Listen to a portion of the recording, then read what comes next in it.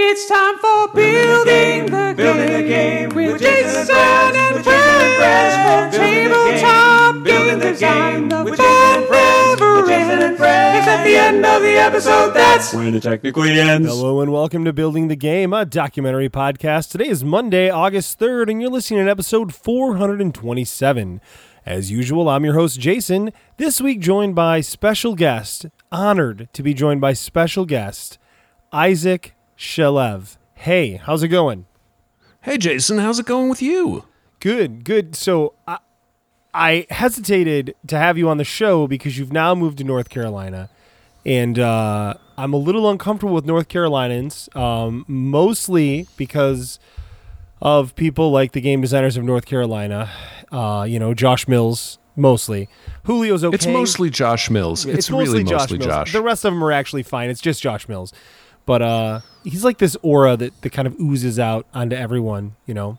He's kind of like that slime in Ghostbusters 2, right? That gets on everybody. I sort of see it more as he's like Tagmeyer's Con-Crud game. Right? Like, yes. Did you leave the con with Josh Mills? Was that? Right. Oh, that's good. That's good. Yeah, remember when we did that? When we had people near us? A lot of them. Well, and then we joked about Con-Crud, but then it turned out that there was COVID, so that's not cool.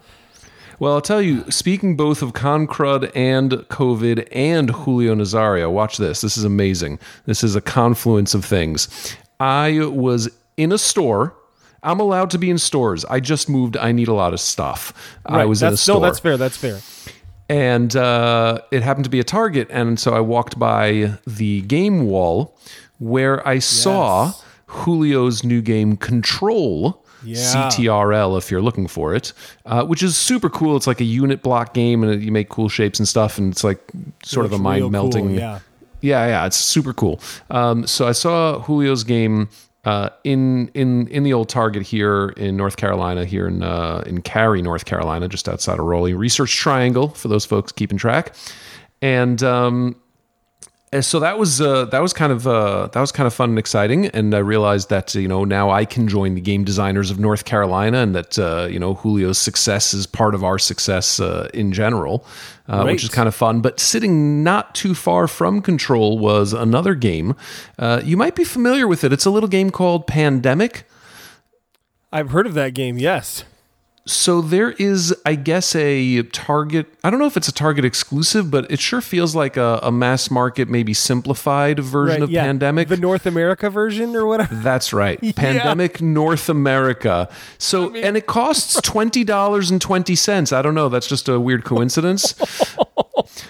But Pandemic Conspiracy. North America. And, I heard Matt Leacock talking about, I don't know him like that. He's not Matt to me. He's still Matt Leacock. Fair enough. I heard him talking about, whether he feels okay about continuing to develop Pandemic given, the pandemic. Right. And I think rightfully he was like, as long as people are interested in playing it, then why not? I understand there's a bit of a factor, but history bites us all in the tush sometimes. What are you going to do? Right. They could they could add like a USA pack where it's like no one will wear a mask. Right. Well, it's just so square on because we are the hot spot, right? Like North America, right? U.S., and not even North America. Like leave Canada and Mexico out of it. It's the U.S. It's our fault. I think the bad marketing on that is that for anyone who doesn't understand board games, they don't realize that game was 2+ years in the making, right? Like they're like, these people are being opportunistic, but we know that's literally not possible, right? It's not possible. Right. No, of course not. And the thing is that it's a super smart move in the sense that $20 price point is the right price point for a mass market game. And Pandemic was a little bit hairy when it came to setup, especially. Like for a hobby game, it's fine. Right. Yeah, but for a mass market game, you had to set up the deck and you had to put out the cubes and the infection phase. Like there was a little bit more there than maybe you would want. So I think it's super clever that they developed this version, but it's so awkward right now. Yeah. And it's not. I mean, how do you retheme that, right? Like it's got the word pandemic in it. Hotspot anywhere doesn't sound good. Hotspot US just happens to sound accurate. No, and it'll take months for graphic design and illustration, whatever, if you wanted to retheme reprinting, it. Yeah. I mean, yeah, no, that's crazy talk. No, of course they're just going to roll with it, but at the same time, I almost wanted to pick up a copy as like an artifact of this time in history.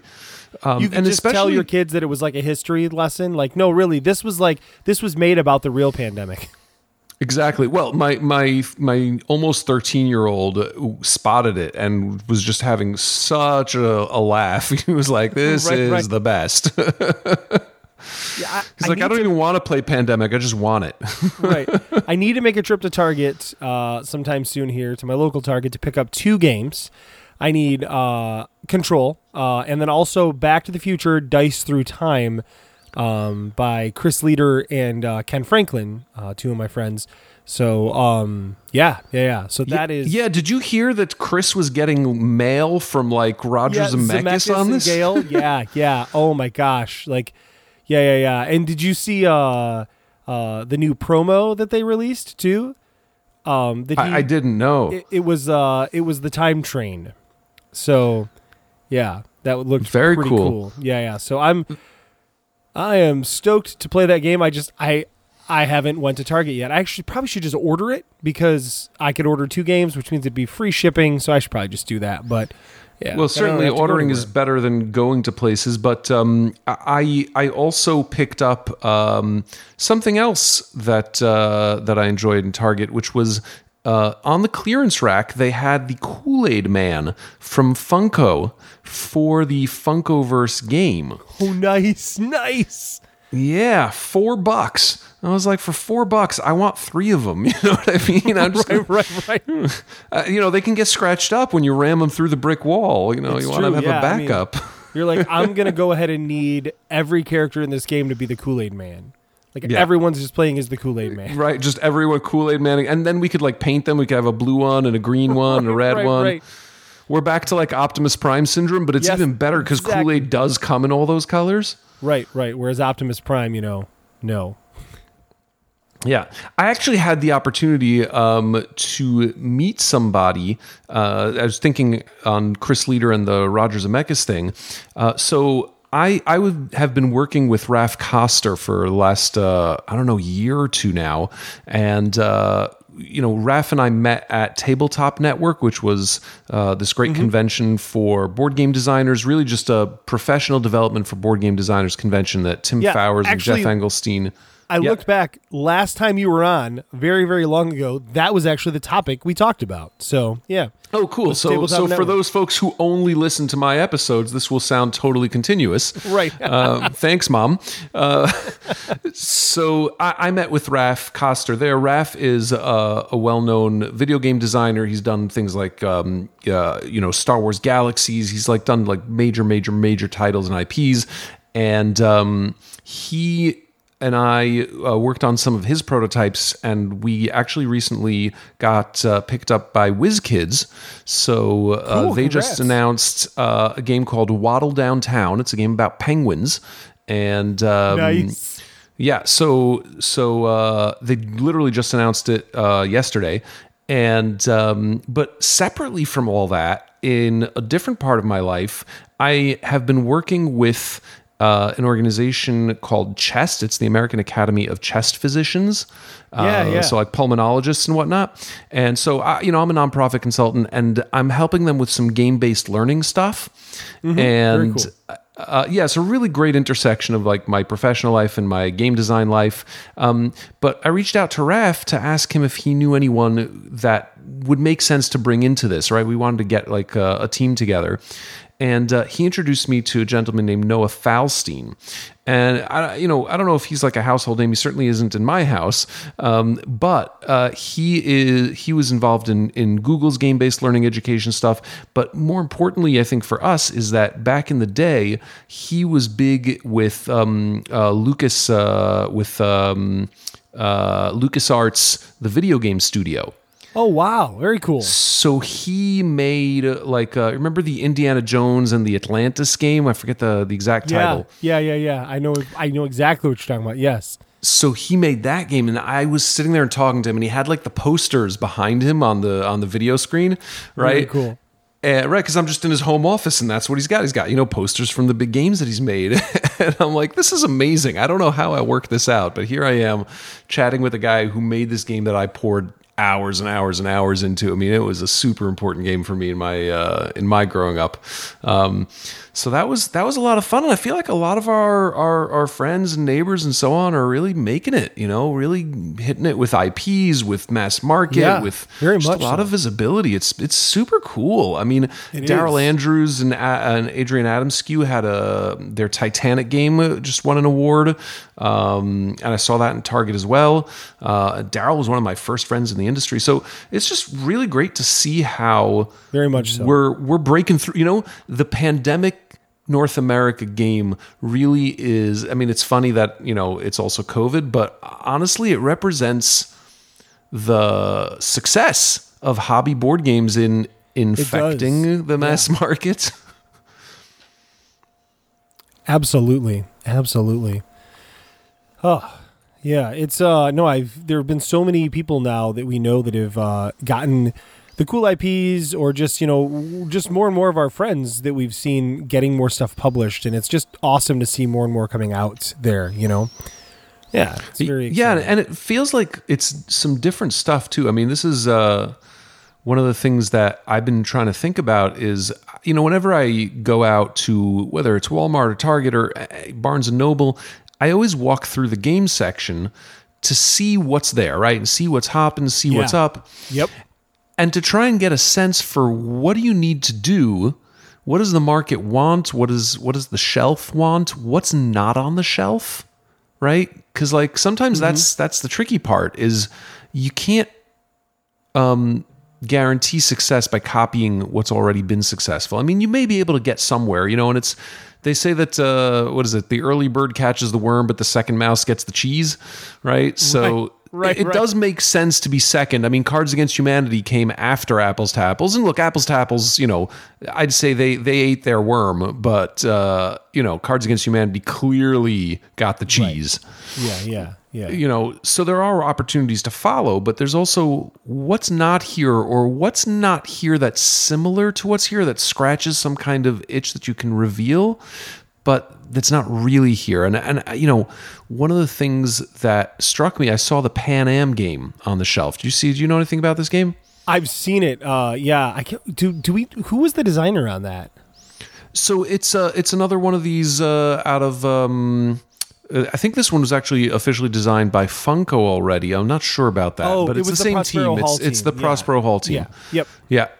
Yeah. And so, what's cool about Pan Am, the game, a couple of things. First off, that IP is not like a gamer IP, and it's not like a well-known mass market IP. It's a nostalgia IP, right? Right. Yeah. Because, Pan Am, who remembers Pan Am? I mean, you and I do, because we're, in our early 40s. What are you going to do? Right. But the first thing I thought of when I saw it was like Catch Me If You Can. Like, that's the first thing that popped into my head with it, 100%. And I love that opening title sequence. I've always wanted to make a game out of that title sequence. Right. Oh, right. Where it goes through all the stuff. Yeah.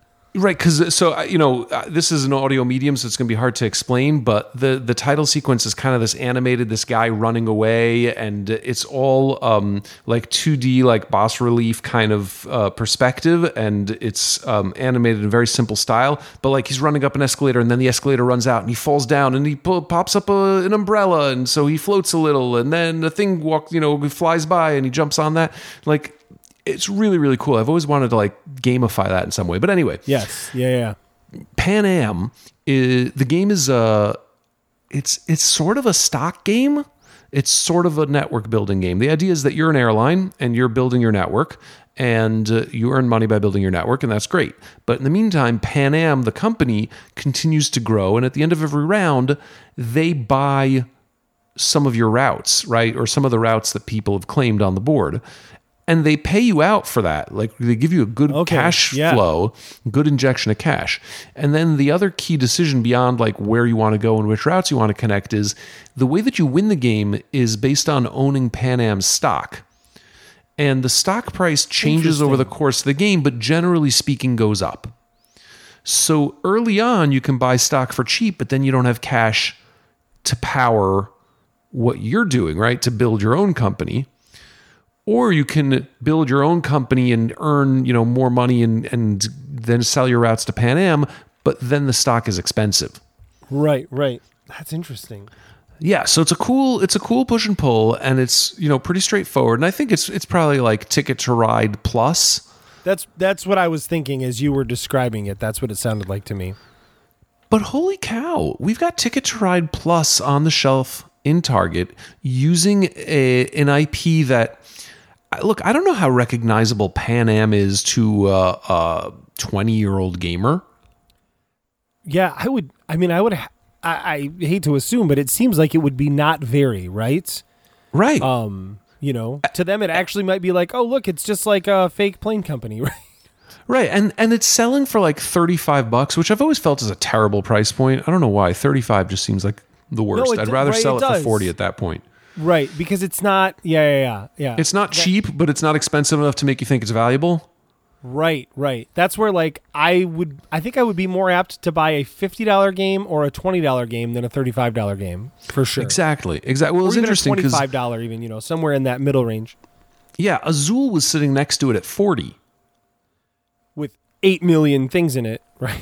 Yeah, and look, Pan Am's is not a badly provisioned game. It's lovely, but I don't know. To me, Azul felt like the better buy, but it doesn't matter. I mean, I think what struck me in all of this is that this is a mass market game sitting on a mass market shelf using an IP nobody knows about at a relatively unattractive price, and yet my understanding is it's succeeding.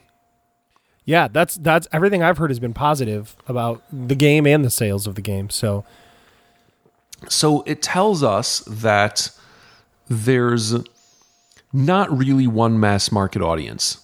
And I think that this is what I've sort of been kind of concluding and closing in on, is that we in the hobby space have thought of mass market as simplified and as less interested in playing a game over and over again, and just not interested in depth or challenge, interested more in sort of momentary entertainment. And I guess what I'm kind of coming to learn is that the mass market's really probably 25 different markets that all show up at the same store. Right. But I don't think we were wrong to begin with. I think it was a lot less than 25 markets, because mass market used to be a bunch of roll and move games that people played in trivia games, right? Like back in the day, like those were the things. But I do think that slowly, as there've been more party games that get people a little out of their like normal comfort zone, I mean, that's become its own market. And for me, when I think of mass market, and when I first started designing, that's what I thought of, right? Like when I was like, like hobby mass market is either like Settlers, Ticket to Ride, or a party game. Like that's kind of how I defined it, right? But that was 10 years ago almost. So, well, and I think that's what sneaks up on us, right? I mean, think about it. Everybody 35 and under essentially grew up with Catan. Right. That is a good point. I mean, I don't think I found Catan till, my late 20s. Probably my late 20s was when I started playing Catan. Yeah, it was probably would have been like I would have been about 28 when I first played it. And I'd drive that point maybe even harder by saying that mobile gaming and video gaming have also had an enormous impact on game literacy. Yes. More people are playing these games, whether they're playing them on cardboard or not. They're playing games and they're being exposed to different mechanisms and different ways of thinking and sort of different approaches to what a game can be. And so I think that the gap between mass and hobby is much, much smaller. And I guess, I don't know, probably not recently, but surely you've had the experience of introducing somebody new to the world of hobby gaming. And I guess... Oh, yeah. Many times. how long does it take before you can throw them into a midweight Euro? Yeah, so Julio and I actually touched a little bit, not Julio, sorry, Neil and I actually touched a little bit on this in the last episode where we were talking about basically why people don't play games, right? What are the barriers that cause people to say, I don't want to play games? Games are for kids, games are whatever. And, one of the things that we talked about was if you're not familiar with games, that there's this ramping up period where you have to learn what games are about, right? Like first I'm going to show you this game, and then I'm going to show you maybe Catan, and then let me teach you about worker placement. Yeah. Let me teach you how to think about a game differently than you normally would. And then let me start hitting you with some stuff that's, a little different. But I do think that one thing I was trying to think about was I still feel like when you think of the mass market games that are popular right now, even in the hobby game market, and I don't mean this in a bad way, but many of the themes are pretty bland. And I don't mean bland in a negative way. I mean bland in a, they're very vanilla, right? And maybe I'm missing out on that, but when I think of the games in the hobby game market, in the mass market side of the hobby game market, most of them, I'm not thinking of ones that I'm like, oh, that theme is really interesting, right? Mm-hmm. You know what I mean? I mean, because Pan Am, it's about airplanes, right? I mean, whether or not you know about Pan Am, everybody understands some stuff about airplanes, right? Yeah. And how that works. I mean, do you think am I wrong about that? Is there something I'm missing there? No, I think it's a great point. I think that fantasy and sci-fi are not nearly as mass market, even when they're draped in IP, right? It's not like Target is full of Star Wars games or Lord of the Rings games. Well, no, because if you're nerdy enough, and I mean this in a complimentary way, if you're nerdy enough to like Star Wars, Star Trek, or Lord of the Rings, you probably play games, right? Sure. there's a decent chance. I mean, there's definitely some overlap. I wouldn't go too far in the sense that like Harry Potter is a mass market interest. Star Wars is a mass market interest. There's lots of folks who will watch those movies and be into those things, and they're not playing games. And there are there are mass market games catering there as well. And certainly the Op, I think, does a lot of work in that space and really makes some really good games in there. But I think you're absolutely right that Target in particular.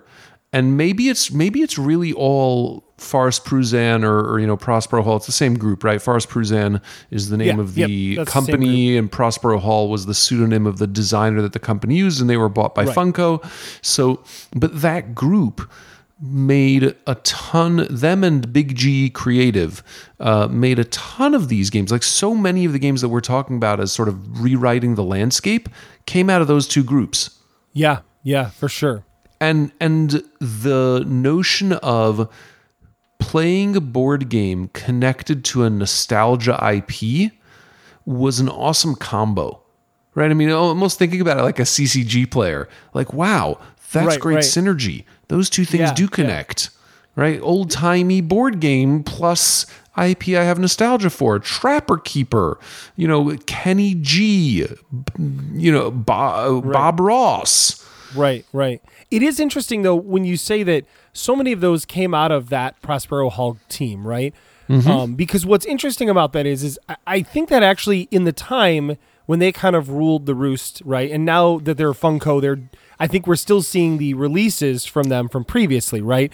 But now that they're Funko, I think we will see more and more of the Funko side stuff, right? The more poppy stuff. But I think that all of those things at that time coming out from the same company is actually good, right? Because they figured out something that worked. They figured out something that worked and then could be familiar to people, right? So if you played Keeping It Saxy and you've also played one of their other pop culture games, then probably like the rules are going to be written in a way that's, you're going to have the same type of understanding. There's going to be some of that like, what's the word I'm looking for? I don't know. Well, there's like a shared vocabulary. That's a good way to say it. Yes, right. So that kind of helps you start to understand that in a way to where it doesn't feel so intimidating when you see that new game, right? Can I tell you one of the things that they do in their rulebook that drives me absolutely crazy, but I totally acknowledge that it makes sense is So when you have a piece that symbolizes you as a character in the game, what do you call that piece? A pawn? A pawn, right? They call it a mover. Oh, that's awful. That is awful. It's a horrible name, right? So if you're playing Jaws and you're playing Brody, you have the Brody mover. Yep. Nope. Right? And if you're the shark, it's the shark mover. No, you're the shark mover because you're moving the shark, right? Thank you for that. Grammar is still a thing in 2020. Pawn player marker is acceptable. Meeple, like, I mean, anything like some silly name like Sharkeeple, I'll even take that, right? Like, we went through that time where like everything had to be like some derivative of like Meeple. I mean, I remember that. That was a good time. But like, yeah, mover. That's no. But you think about it and you say to yourself, hang on. Pawn is a dumb word, right? Because pawn is a word that if you play chess, you know, a pawn is like one of the pieces. So you probably mean a piece that I move around. But if you don't play chess, you only encounter the word pawn in the context of like needing money and selling your stuff. You know what I mean? Like, it's not normally a thing that you encounter in the world. Fair enough, yeah. So pawn's kind of a terrible word. And meeple's even worse. Meeple's not a word to like 98% of the world. So like, that's not helpful. That's fair. It's probably like 88% of the world, to be fair. But I mean, well, of North America and Germany, let's go there. Fair enough, yeah. But you know, you start asking yourself, what's a good word? I mean, token, I guess, is kind of okay, but it still feels weird. So they're kind of stuck because then you start getting into like avatar or like piece though works. The shark piece, the shark piece, the Brody piece. Is it the Brody piece? Anything sounds better than mover. Well, so like, I think that mover is kind of smart because, okay, so mover is, it's not a word, right? Really. I mean, I had movers. They were terrible, by the way. They were absolutely terrible. If you're considering moving with Big Ben's movers, you should not. It is a bad idea. Don't do it. But, you know, mover is kind of, everyone knows what to move is, and everyone knows what moving is. And so when you say the Brody mover, you're like, oh, I know what that is. And it's not, right. It's not a specialized word from another world. So there's kind of something smart about it. I hate it, by the way, to be clear. And I started saying that I hated it. I get what you're saying. It's smart, but you hate it because, yeah. That is interesting. But that's part of the thing. And it's the same rules and the same rulebook editor and the same style guide because I've seen that in multiple games of theirs, right? Villainous has it too, right? So the Ursula mover. It's terrible. But that's what they're doing. But that consistency, right, is good. That shared vocabulary. That's the word I was looking for. Consistency. Yeah, no. What I'm loving about all of this is that we've seen where you come up with a mechanism, you come up with a game, and then you just slap 28 different IPs on it, and you know you've got your Monopoly, you've got your Mario Monopoly. I'm sorry, Mario, not Mario. It's Mario. Thank you, Nicole. It is Mario. It's not Mario. It's not Mario. See, I sort of land in the middle between the two of you. It's not Mario. It's certainly not Mario, but I'm kind of in that Mario place, not Mario, because I'm not Italian, so I do not say a Mario. Right. But you do need to fix that if you're going to be in North Carolina. So. Well, oh my God, my accent's going to go crazy. I adapt to what's around me so quickly. I will be drawling before you know it. Oh, I can't wait. Look, I've got y'all and folks, and that's already in. I've finally started saying y'all because it's gender inclusive. Yes. Oh no, but I mean, like, I've just given up on other, like, you all, like, gets annoying. Like, you all sounds so weird, but y'all, I'll just say y'all. Y'all. That's my favorite one that I don't get to use very. Will you all y'all come over here? Like, I like all y'all. That's pretty great. I hope we get there. No, but the thing that's really cool here is that they're not just making 27 versions of Monopoly, right? Is that each of these games does is kind of interesting and unique. So, you've got your Horrified. Horrified is that co-op game where you're running around and, essentially set collecting in order to play this co-op game. And, you've got Jaws, and that's your hidden movement game. And you've got Villainous, which is your pre-constructed deck sort of solo play game, right? Because you're not really doing too much interference with the other character. But there's the Bob Ross game is like a hand management game. So they're kind of going through a lot of the kind of greatest hits mechanisms and developing games. So, here's this network building stock. It's essentially a very light kind of 18xx game is Pan Am. And it's fascinating to see them kind of churn through each of these and turn out really polished, easy to learn games that deliver the experience. They deliver, and they delivered in two ways. And I think that if I were trying to reverse engineer what works and what makes this successful in mass market, it's that they deliver on two things. One is they deliver on the fun of a game idea that we all know works, right? We all know that network building plus stocks is a pattern that works. You can make a million games out of that. And so they take that pattern and they say, okay, great. Let's make this accessible and let's make this focused and just find how to have fun with that without any of the complexity. Make it as easy to teach and learn as possible. And the second thing they do is they nail the IP experience. Because, and you and I have talked about this when we've done pitching for IP games. You look at the IP and you say, what do fans of that IP want in a game? What do they want to feel? What do they want to experience? Who do they want to see? Which characters? Which moments? How do we deliver to them the feeling of reconnecting to that world? And they're doing those two things. And that's, I think, the secret. That's the recipe for mass market success. Yeah, that's a really good point. Suddenly when you were saying like they're like, oh, we'll use this mechanic, or they're basically going through the list of like the greatest hits of mechanics. I suddenly pictured the movie Gone in 60 Seconds, where they have the big marker board with all the car names up there and they're just slowly crossing them off. Like I feel like that's what their office looks like, but it's just code names for game mechanics. Yeah. Yeah, and you can, almost look and say, what don't they have? And imagine to yourself, what might be coming next. And look, I don't know how often you can go to that well,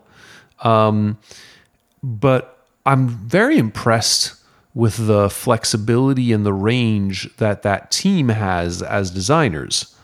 Right? They're not making the same game over and over again.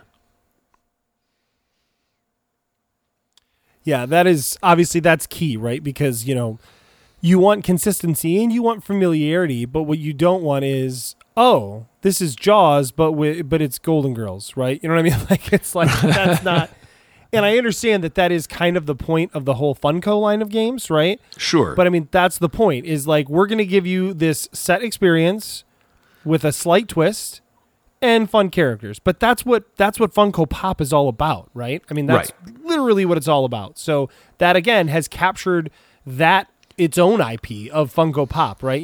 Which of course is based on all the other IPs, but it is its own IP. It's become its own right. genre. It definitely is. It's sort of like Funkoverse is kind of like the Gaslands to Matchbox Cars and Funko Pops, right? Because it's like here's a rule set for playing with this stuff. Right. Now you can't actually use the same dolls.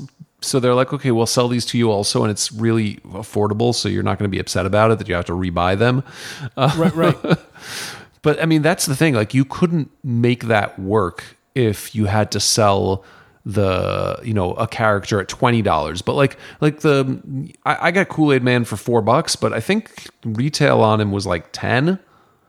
Still, that's not bad though, right? It's not bad, right? $10 for, and it's like, for Kool-Aid guy. Yeah. Right. And it's Oh, when you think yeah. about it, right? I mean, it's you're buying a decoration that also plays in a game, right? Right. Because it's a Funko Pop, so it's cool, you know? I mean, that's never been my thing to collect those, but I know that I am in the minority with that, and tons of people love to collect those. So, yeah. Yeah, I'm not really like a collector of figurines and statues and things. You know, I love doing Lego, but I rarely buy Lego because like then you do them and then you build them and then you play with them, but they're not great to play with. Like they're pretty fragile.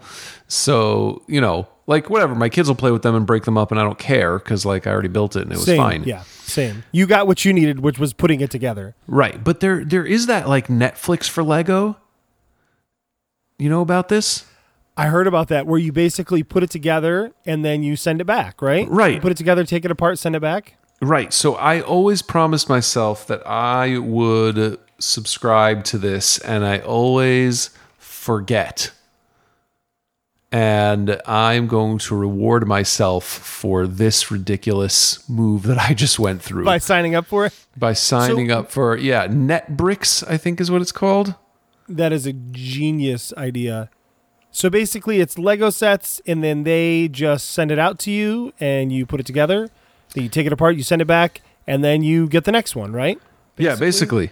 And one of the things that I love about it is that the way that they know is, that all the pieces are there, is that they weigh the set with a very precise scale.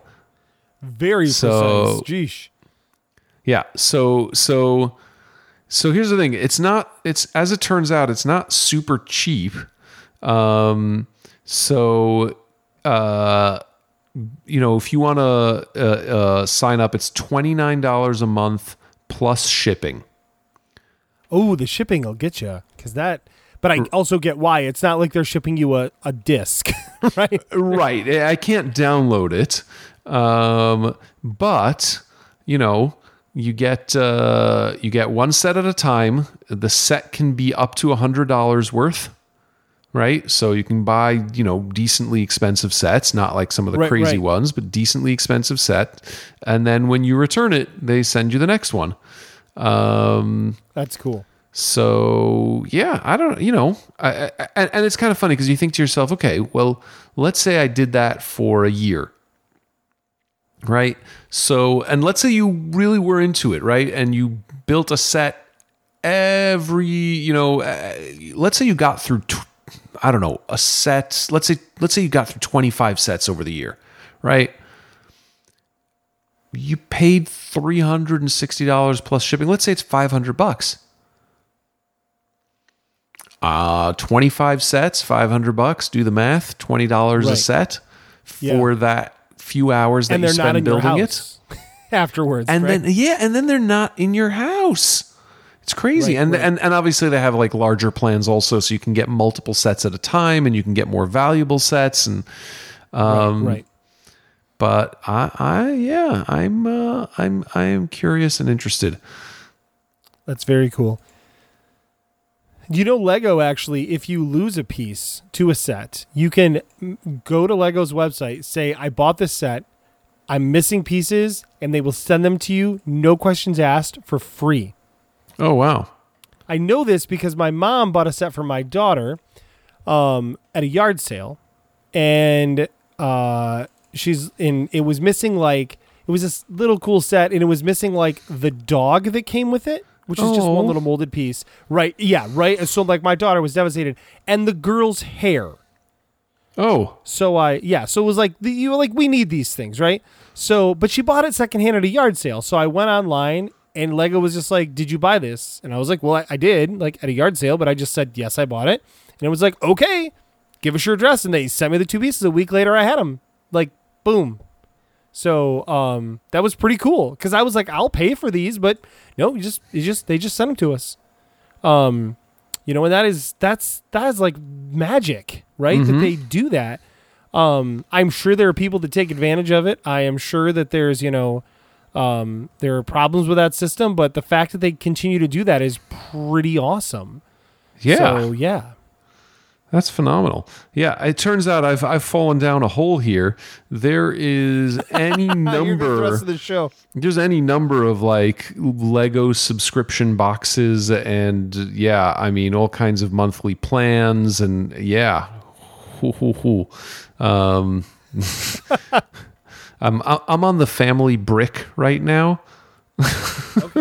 Well, so if there's any builders out there that do one of these plans, send me a message so I make sure to forward it to Isaac, or just reach out to Isaac at Kind Fortress on Twitter and tell him which plan is the best. I'll tell you what, why don't we just put my address in the show notes and somebody can decide to gift me with a trial subscription. I'm sure they would love to do that. Look, builders are very generous, and I think it's because they're among the smartest of all podcast listeners. And, it's worth a try. Listen, you got to tell the universe what you want. Maybe the universe will deliver.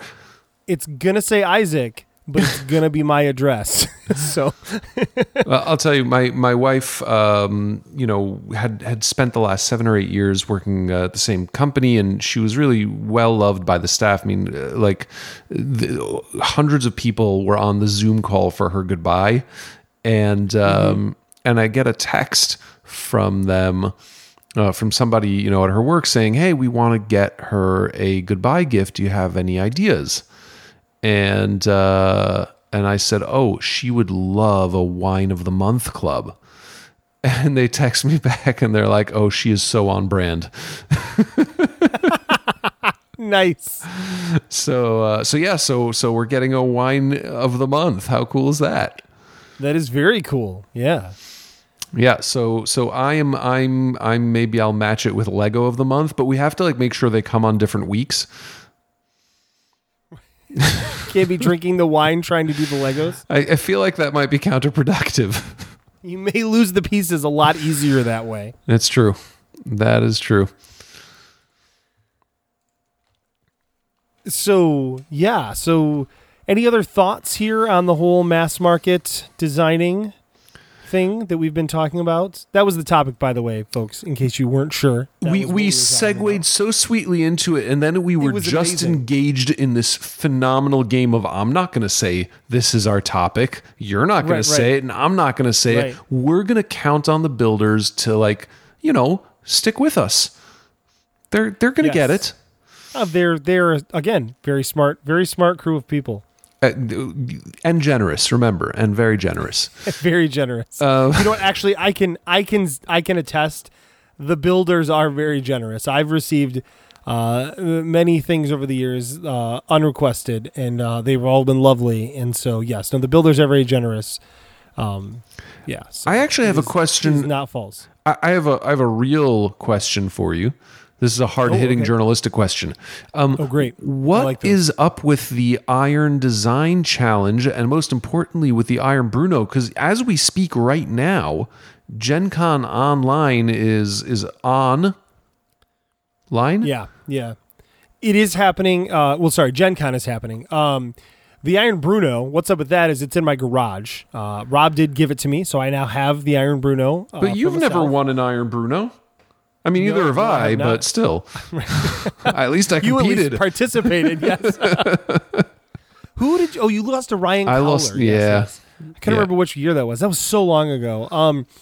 So we have talked about possibly doing an online version of it, like a Zoom type thing. But we haven't really explored that much because all of us have just been so busy with everything happening within the pandemic, trying to get...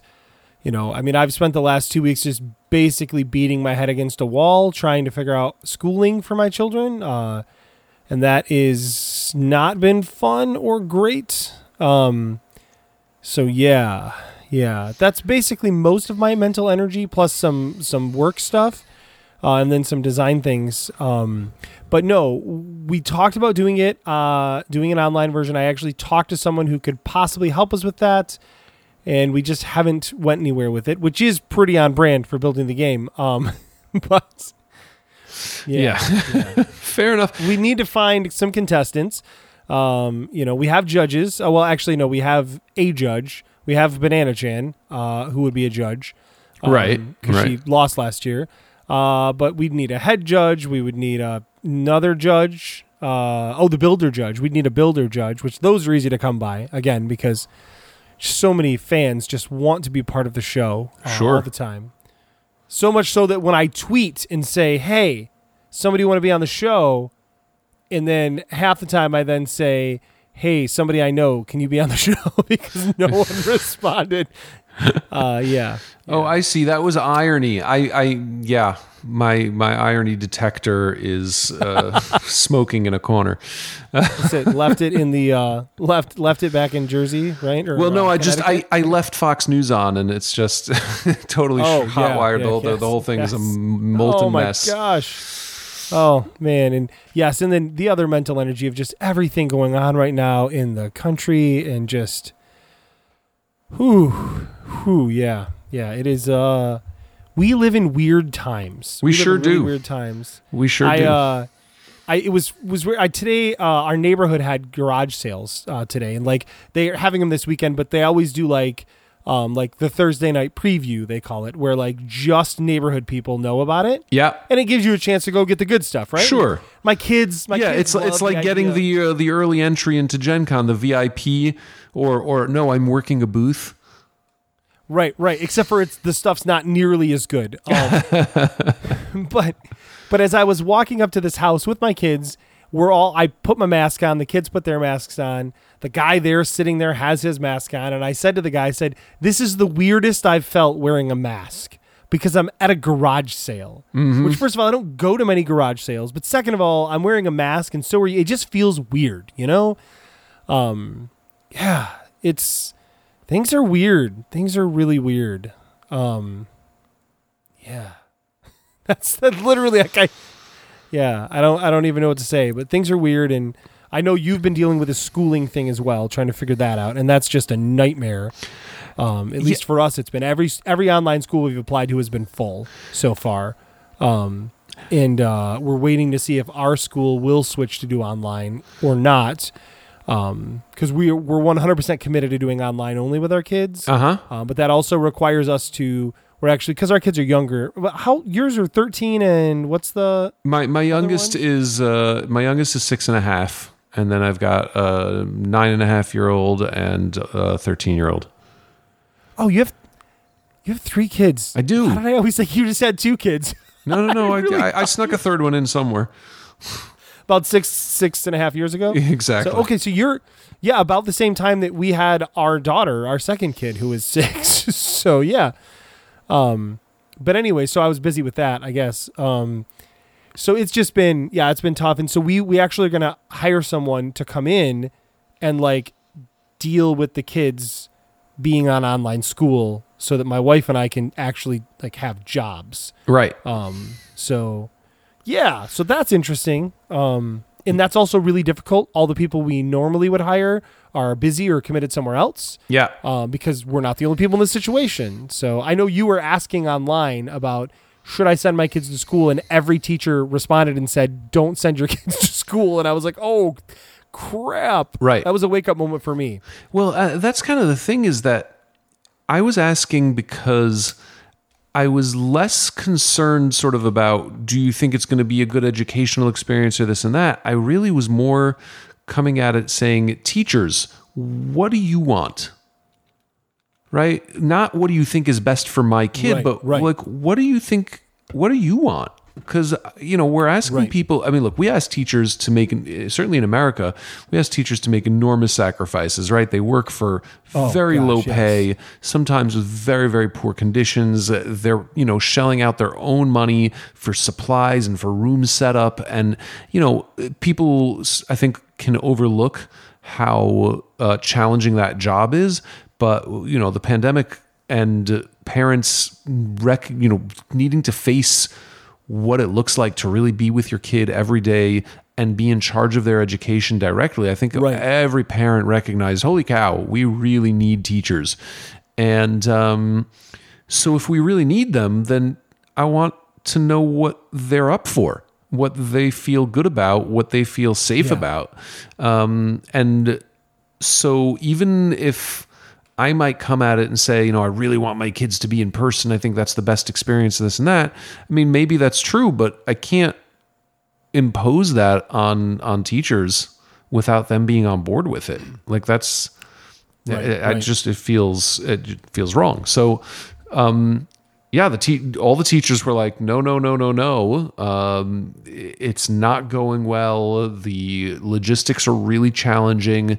We're really concerned about how it's going to play out.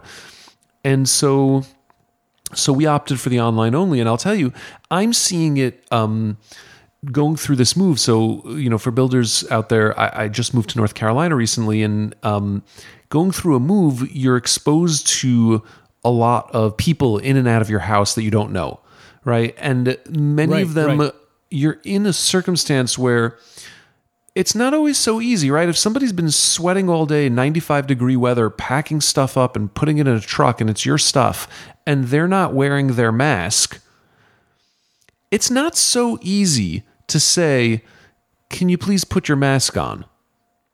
You know what I mean? Right.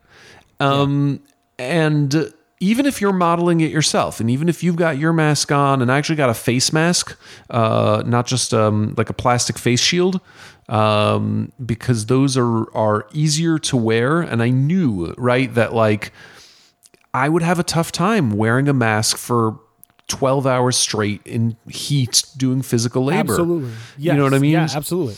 So, you start realizing that some of this compliance is going to be hard. It's going to be hard to manage and maintain. And then also like kids, I mean, come on, like my kid is going to trade their Ninja Turtles mask for somebody else's Wonder Woman mask. I saw that too. Yeah, exactly. Right. That's what's going to happen. And that's the simplest sort of like, oh, duh, that's going to happen. But like what also happens is when you spend enough time around one person, at some point it just doesn't make sense to wear a mask. And I shouldn't say, I don't know if it doesn't make sense. It might make all the sense in the world. It doesn't feel like it makes sense. Right. Yeah. Right. Like, I've spent 8 hours with you. Yes, masks, not masks, whatever. At this point, if you have it, I have it. So let's just be comfortable and take off our masks, right? Right. Yeah. The thing that I struggle with around that is like, and I was trying to explain this to my mom, like it's not about the person you're seeing. Mm-hmm. It's about their network, right? Like you have to think about it that way. It's like those old commercials they used to tell, like the STD commercials, right? Right. Like, it's not about you're sleeping with 15 people because this person slept with 14, and then it's like 1,000, and like, right? Right. But you only slept with one person. It's like those things, right? Sure. Except for you're dealing with kids and teachers, and a potentially deadly disease. To be clear, some STDs I also understand, which there's STIs now, right? Is it supposed to be STI? I think it's STI. Sorry, I'm not up on that nomenclature. But like, it's I mean, and like I have our good friend. He's a contractor of ours. He's taking this very seriously, and he's building me an office. Taking half of our storage room in the basement, turning it into a nice office. Yeah. And I said to him, listen, man, like I know that you are good about wearing your mask everywhere. I know you're wearing it here in the common areas. I was like, but you want to shut the door in that basement room to work? You don't feel like you have to wear a mask all day. Like you're doing heavy labor. I get it. And it was great because he was like, good, because I wasn't going to. Yeah. I was like, good. I'm glad we're on the same page here. Yeah. But I feel comfortable with that because I know he's taking all the precautions we're taking.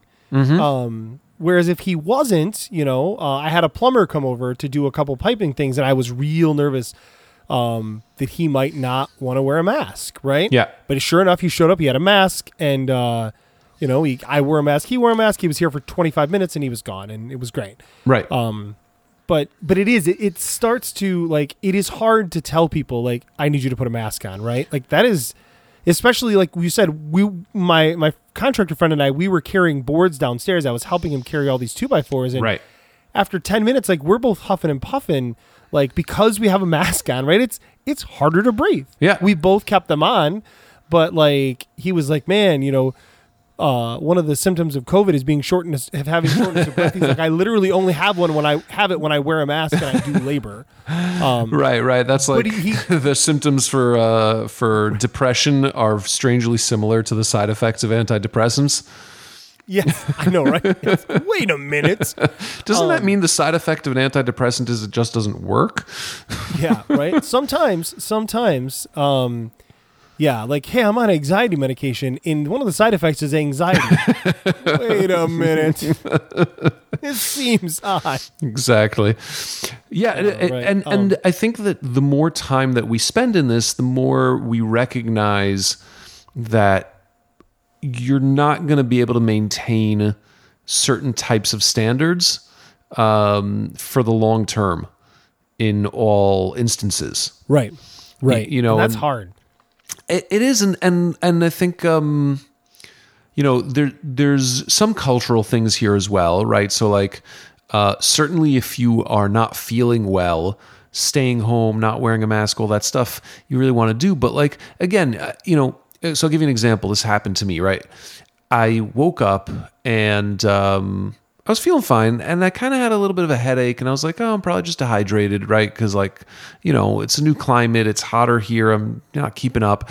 And there's a truck that's supposed to show up with like a quarter of the stuff I own for unloading. Right.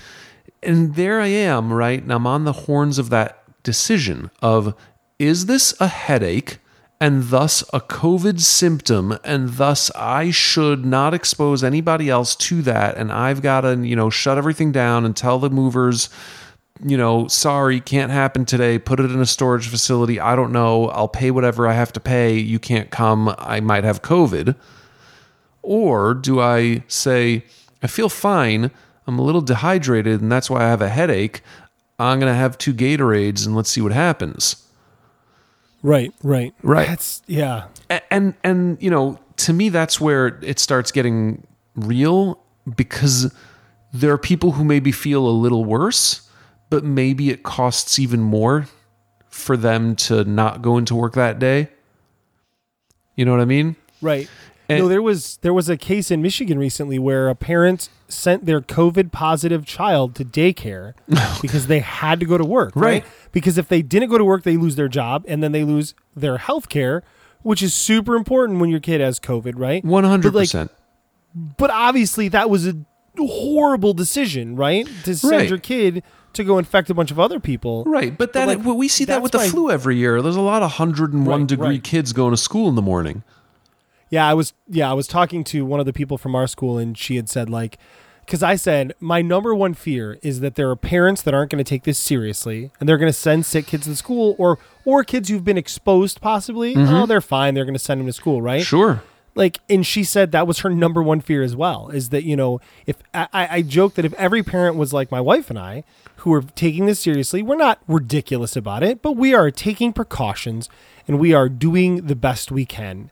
And if I knew every parent was doing that, I would be totally comfortable sending my kids to school. And I think teachers would be more comfortable too, right? Right. But that's sort of the point, is that it's so hard to do that for a long period of time. And I think also, when you said, they're not taking it seriously, or, parents who are I don't remember exactly what you said, but there's some element of like, oh, this is what people should do. And what I'm really sensitive to, and this is, my wife is a pediatrician who works mostly with just impoverished people, right? People, in many cases, they're undocumented, they're all uninsured. And so, it's a lot of Medicaid cases. And these are people who, they can't afford to not go to work for a day. You know what I mean? Yeah, and one day is a real problem. Yeah. It's a real problem. And so if your kid is able to function, you send them to school. And that's where they get fed 2 meals, right? And that's where they go so that you can work, so that you can feed them the 3rd meal. And when it comes down to that, you know what? Yeah, there was somebody who had COVID in church. We're going to school on Monday. You know what I mean? Like, and it's not parents being irresponsible. It's parents making a decision about the relevant probabilities and saying, I can't afford to protect everyone from this very low probability event. I can't afford it. Yeah, I agree with that. I was not attempting to, well, I was speaking ill, but I was not talking about that perspective because I completely agree with you on it. I'm talking about the issue we have with the people who are like, it's not a big deal, right? It's not real. Like those people are not acceptable. Sure. Right? No, look, there are plenty of deniers and there are plenty of socialites who, with plenty of money and plenty of whatever, who are ignoring the issue and still attending the event. There are a lot of cases here. What I'm kind of getting at is that you can shut everything down for 6 weeks, 8 weeks, and say, let's get this under control by shutting it down, everybody, everything, for 6 weeks. And that's doable. Like, people will mostly respect that, right? If you say it's going to be 6 weeks, everyone's shutting down, everything is shutting down, we're just going to pay whatever it costs to make that okay for everybody. Let's do that. Yes. That you can do. But this 6 months worth of some people yes, some people no, some states yes, some states no, it is ineffective, biologically and medically, but it's totally ineffective psychologically. Right. You can't, absolutely. You can't do it. We unfortunately, as we know, have terrible leadership at the top. Yeah. That is not taking this seriously. I mean, some days is, some days isn't, mostly isn't. Like I'm very fortunate to live in Michigan where our governor has taken it incredibly seriously. Yep. And we went from being like the third worst state in the nation to we're like 16 or 17 now. Right. And eventually we'll drop even further below that because we're doing a good job. And you know what she got for that? She got billboards of her calling her Hitler. Right. Like, yeah, I mean, first of all, read a book sometime about history because that's literally like... Right. As it turns out, our big beef with Hitler was not that he had people wearing masks. Or made them stay home. Because that was the big thing with her was she said... we're going to lock down. And they were like, oh my gosh, this is tyranny. And I was like, you need to acquaint yourself with a dictionary. This is not tyranny. Like, this is literally a lady trying to make you not die. And you're arguing with her about it. Right. Now, when it comes to people not being able to afford things and stuff like that, that's a whole other point. We should be supporting those people, right? I mean, when you say we're going to lock it down, but we're not going to let people fall through the cracks, right? That's important. You have to do both. Yeah. You can't just say we're gonna lock it down and good luck to you. May the odds be ever in your favor. I mean that's not okay. Right. Yeah. And look, we're all on the same page on this. The leadership has been awful, and leadership is crucial when you want to have a coordinated response in a free country.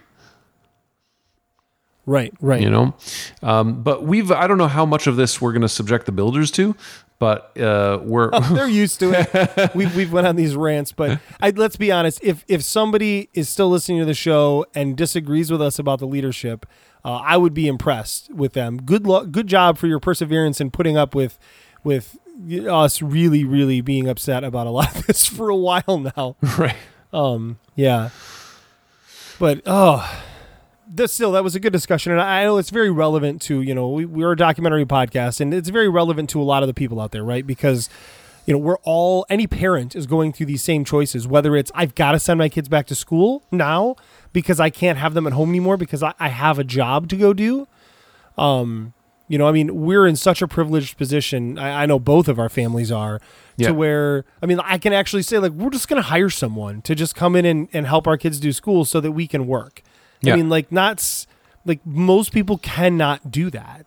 And we are able to, and that's a big deal. And if we couldn't do it, it would be hard. It would be really, I know that because I did the last 3 months of school and then summer, and it's hard. It's really not easy. Yeah. Trying to have a job and manage the kids. And thank goodness I'm self-employed again, like you, right? So we're able to make our choices and, and set our schedules. 100%. I'm very lucky, and I recognize that lots of folks aren't like that. And one of the podcasts I listen to is All Songs Considered from NPR, and it's a great way to listen to some music that you might not otherwise come across. And the host Bob Boylan changed his sign off because he used to say take care of yourself, and now he says take care of yourself, and if you can, take care of someone else. Oh, that's good. And that is good. That's where we are. Take care of someone else. Yes. So maybe that's a good place for us to close this out, and just let all the builders know that if you're going through something tough, we feel for you, and we hope that you're getting the help that you that you need. And if you've got extra, this is the time to reach out and find those people who need the help and reach out. Absolutely. That is a good way to end, so we will do that. Hey, thank you again for coming on the show. It's always great to chat with you, whether it's on the show or just in just to chat. So I appreciate that. Yeah, man, great to be here. Great topic. Thanks for having me. Yeah. So I'm glad your move is coming to a close after the ordeal it's been. So builders, if you want to get in touch with us, you can reach out to buildingthegamepodcast.com, buildingthegamepodcast@gmail.com, 770-TEL-BTG, @podcastbtg, @JA Slingerland, @Kind Fortress if you want to talk to Isaac. And also, finally, you can find us on iTunes, Stitcher Radio, Google Play, all the other places like that. But there's something called Breaker now that I keep getting comments on. Very interesting. So anyways, yeah, until next time, good night. Building the game with Jason and friends, with Jason and friends. Building the game with Jason and friends, with Jason and friends. Dial 770-TEL-BTG. Please don't use the email.